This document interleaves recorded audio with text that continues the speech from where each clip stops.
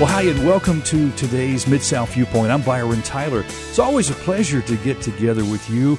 Today, we want to welcome Jake Clunch, lead pastor of Eagle Heights Church. First of all, welcome to the program. Good to be here. Thank you for having me. And I'm excited to learn more about Eagle Heights because when I make the little journey down Macon Road sometimes between Germantown Parkway and Houston Levee Road, there's that little windy stretch of Macon Road. Right. There's these like warehouse spaces. Matter of fact, at one time it was a very strategic place because the Remington ammunition plant was located there. The train tracks that's now the Green Line used to haul ammunition out of that factory, Remington factory, to supply the war. Other probably needs of Remington customers, too. That was way before you came, right? Yes, it was long before we came, for sure, but we had heard that story. That's an incredible story. I remember being as a kid, when you would drive that far out Macon Road, my goodness, you were like way out in the country, you know? I mean, you were so far out.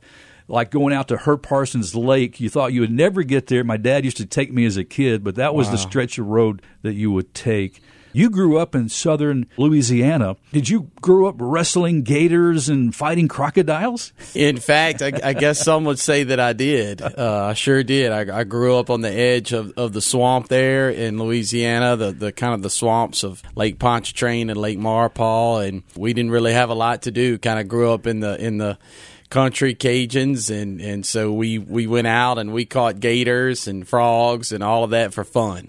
I was somewhere up in Mount View, Arkansas with my family a couple of years ago at this restaurant, and gator was on the menu, and I said, we've got to try it. So I don't know if it was fresh as what you're used to eating down in Louisiana, but, boy, it was pretty good. It probably was pretty fresh because gators are all over Louisiana, so yeah. I would think it was probably pretty fresh, and yes, gator is delicious. Jake, you mentioned Lake Pontchartrain, which also brought back some memories for me as a boy. I spent a lot of time in New Orleans because my aunt and uncle lived there. My uncle was a car salesman for Canal Ford. So there was this amusement park called Lake Pontchartrain Amusement Park. Right. Right there on the water, right? That's correct. That's correct. So did you ever go there? It closed down when I was a little boy. Okay. I was probably 8 or 9 years old when it closed down, and if I went there, I don't remember going. But you know, obviously have heard a lot of stories of my relatives and so forth going. Well, I had some fond memories of going there and some great memories of hanging out there in southern Louisiana, going crabbing and catching mud bugs and those canals back behind my uncle's house. We used to have so much fun playing in those things. Your dad was a pastor. That's correct. Did you feel like growing up in a pastor's home that might have limited your childhood experience? You know, I would say that my dad did a really good job of kind of allowing us to just be kids and children, and he was an outdoorsman as well. So we did a lot of stuff outside. He did a good job of balancing ministry and family. So as far as that aspect of being a pastor's kid, I have good memories of just having a really good childhood in South Louisiana. So how many generation of Clunches have been there in that area? My great-great-great-great-grandfather moved into the North Louisiana area in the early 1800s and homesteaded several hundred acres during the Homestead Act. He basically settled that area, a town there in northern Louisiana. Yeah. So a lot of generations. And then on my mom's side, they were more Cajun people down from southwest Louisiana, and they go back actually to almost the late 1700s. Wow, a lot of history in your family. Yeah, a lot of history in my family. Okay, so you met Ashley in high school. What was the initial attraction? She was beautiful. You know, still is beautiful, but her personality, she had a similar personality to my mom, which they say that young men marry their moms, and I call her my Cajun beauty. Shortly after graduating high school, you married, so you couldn't have been that old, right? No, I was 21 and she was 20. Okay. Yeah. What about newlywed adjustments? What was some of the, you get married on the bliss, but then sometimes there's the bane, after you've been married for a little while. What was some of the issues you dealt with as newlyweds? I would just say dying to ourselves. Of course, one of the central keys to a successful marriage, but as young people really getting married very young, there was a whole lot of self-centeredness still there.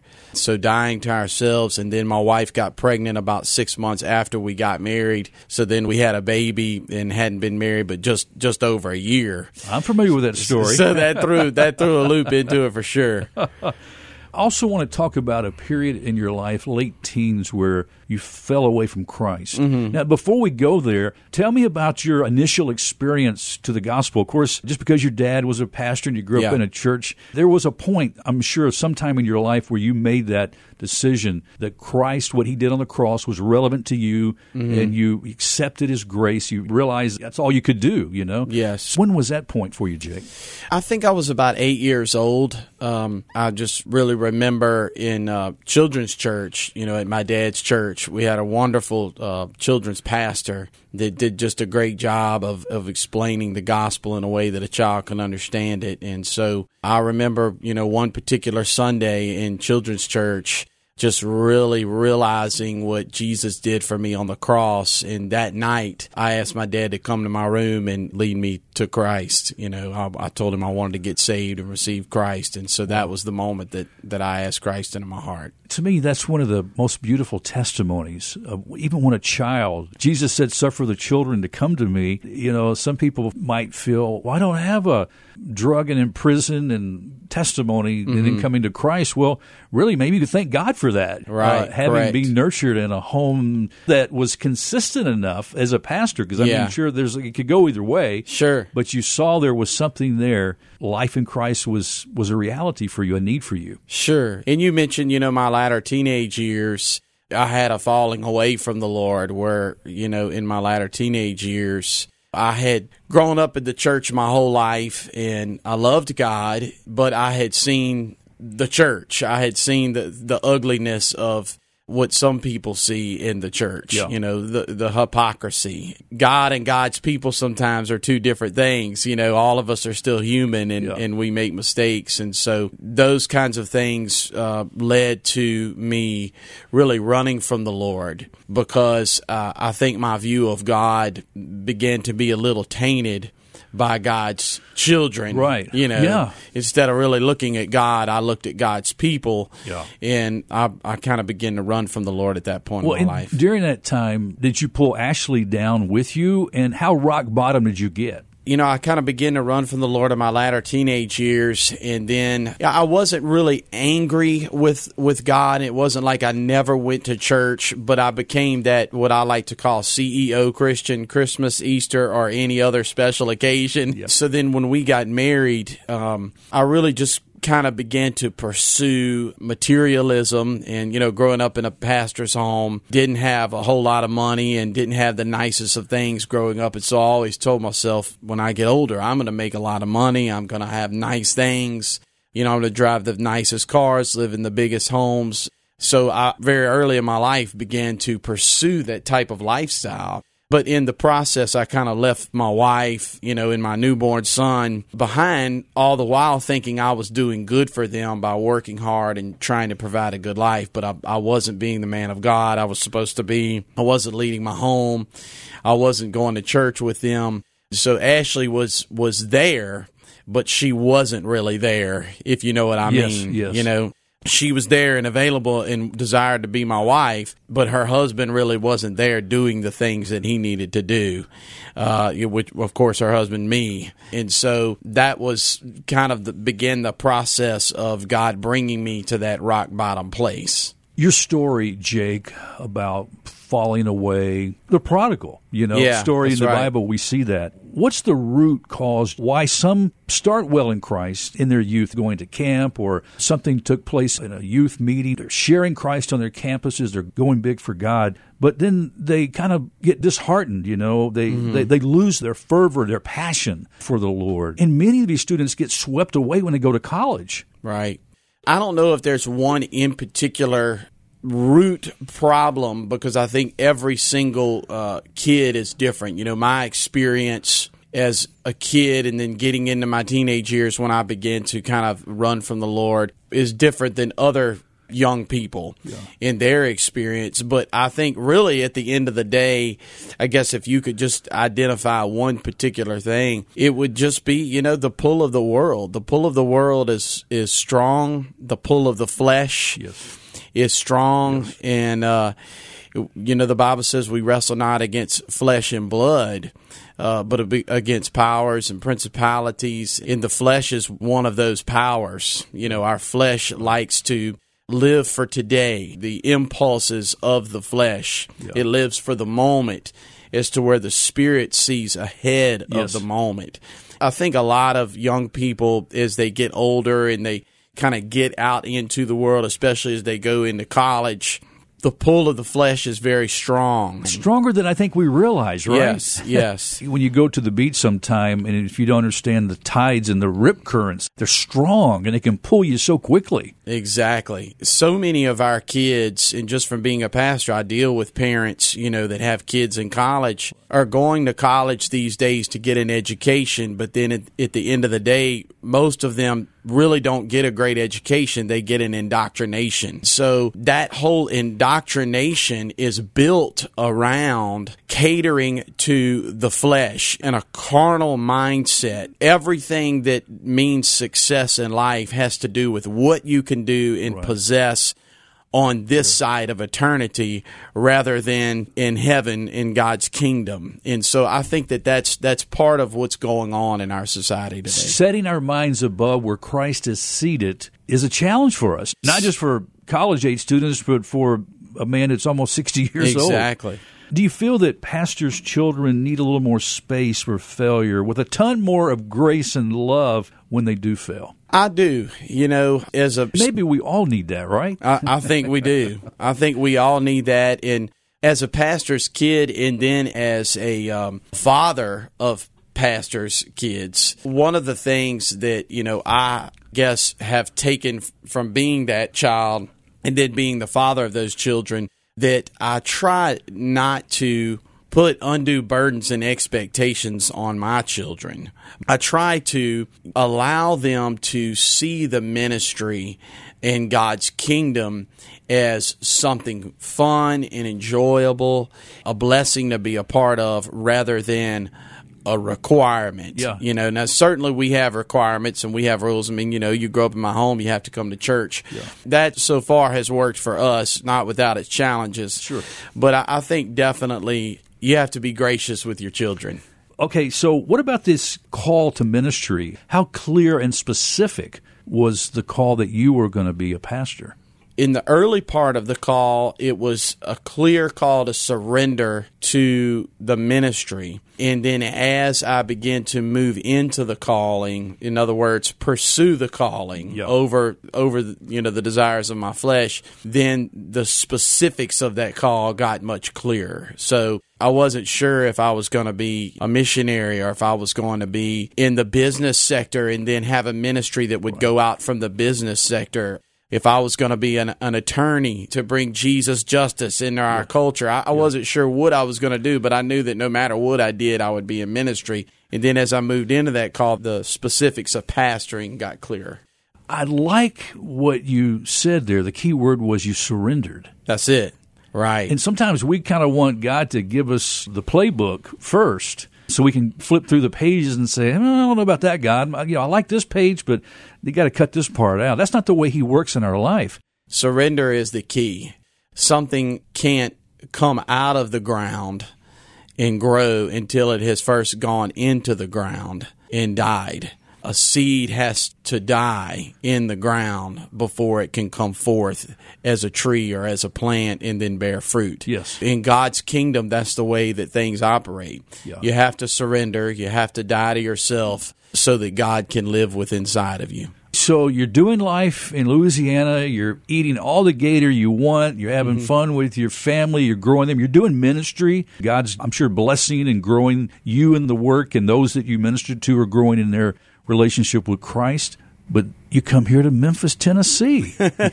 So you left the beauty of southern Louisiana to come to Memphis. I remember Adrian Rogers, when he was first called to come to Memphis, he says, I didn't even know where Memphis was that even existed on the map. He left the beautiful ocean coast to sit on the banks of the Mississippi River. Tell me about that transition for your family. And aren't we glad that he came to Memphis? Yes. Well, it was definitely one of the most difficult decisions of my life. Louisiana is home. It will always be home. I miss it a lot as far as the culture and the food and, LSU football and all of that.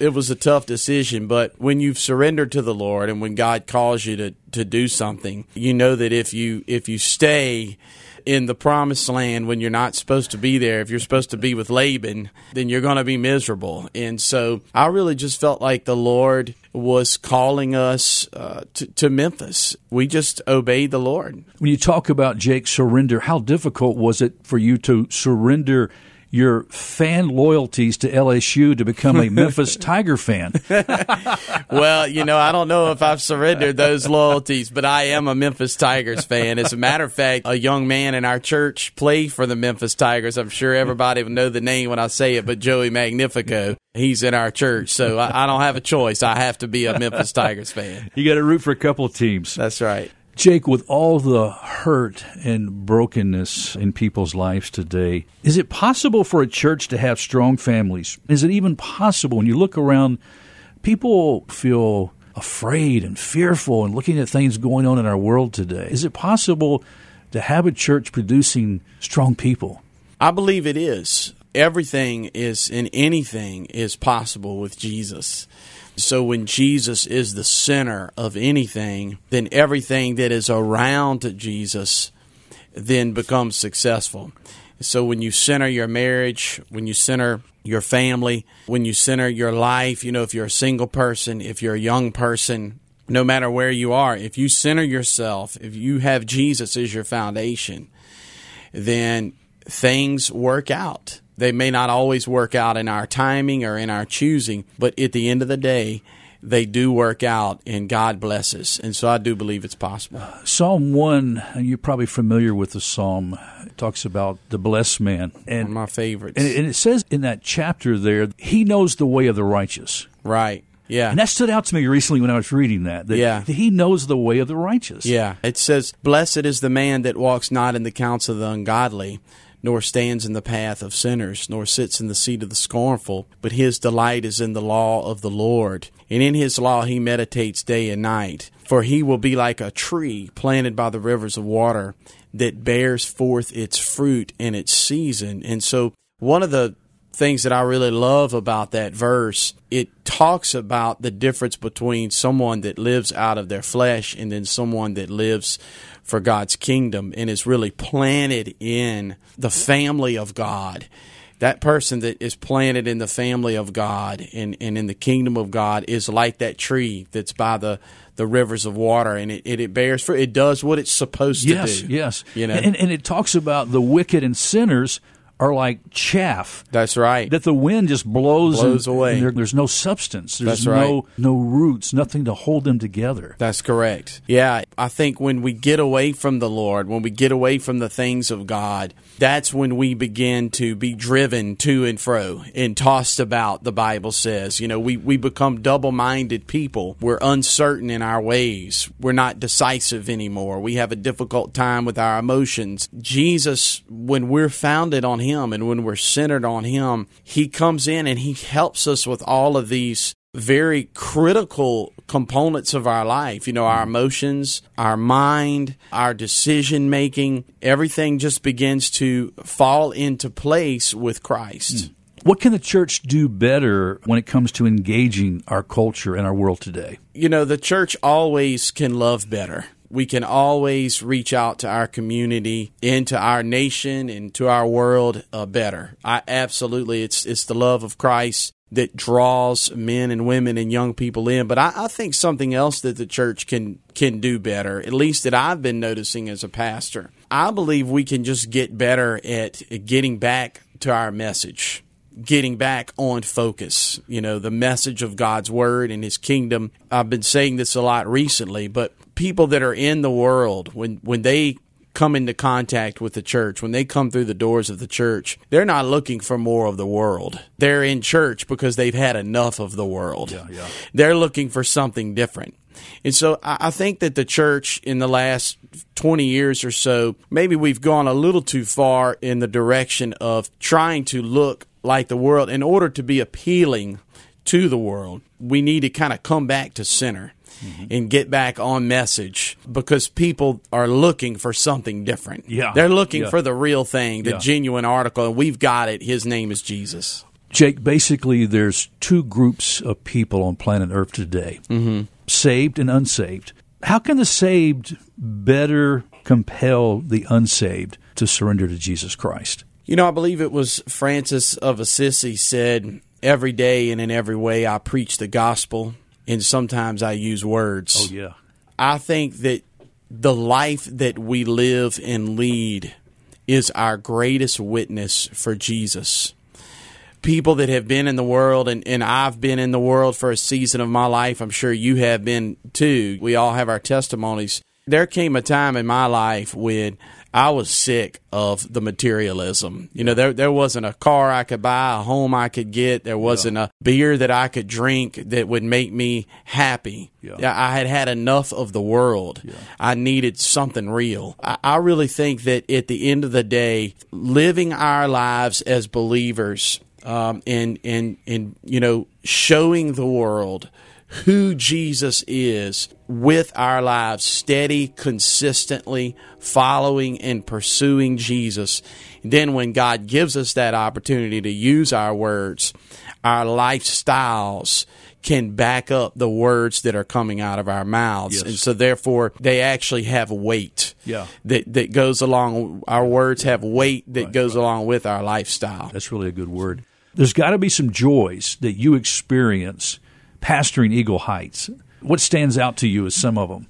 Wow, so many joys. Seeing children being born, to dedicated as a baby, then receiving Christ as a young child or a teenager, being baptized, to seeing a professed atheist that came in to basically debate with me about why God wasn't real, to hanging around and ended up giving his life to the Lord and getting baptized and is now a solid member in the church. Just seeing so many lives that were changed and are a part of the family of God that were not a part of the family of God when Eagle Heights wasn't here. So that's been, I guess, the greatest joy of my life is, you know, you always ask the question, all right, God, is there really a reason for my wife and my family moving here? Yeah. And then he reminds me, well, look at all these people. The answer is yes, because I brought you here for them. You know, not that I'm the answer. Jesus is the answer, yes. but there always has to be a conduit for things to flow through. Well, you know, Jake, Paul and John both talked about when they referred to those children of the faith that were under their ministry, how much joy it gave them to see them doing well, living for the Lord. Yes, and that is the greatest joy. I think any pastor would say that. The greatest joy of pastoring is just seeing your people get it. Yeah. And then really begin to live for the Lord, and it just absolutely changed the entire trajectory of their lives. What do you hope that a first-time visitor is going to experience when they walk through the doors at Eagle Heights? The very first thing that we would hope they would experience would just be the warmth and the love of Jesus and his family. They would walk through the doors, even pull onto the campus, and feel like God is here. This is a piece of heaven on earth. That's kind of one of our goals is, you know, Jesus said, pray and ask that heaven would come to earth. You know, we want people when they pull on to the church campus, you know, or when they walk through the doors to say, surely the presence of the Lord is in this place. Amen.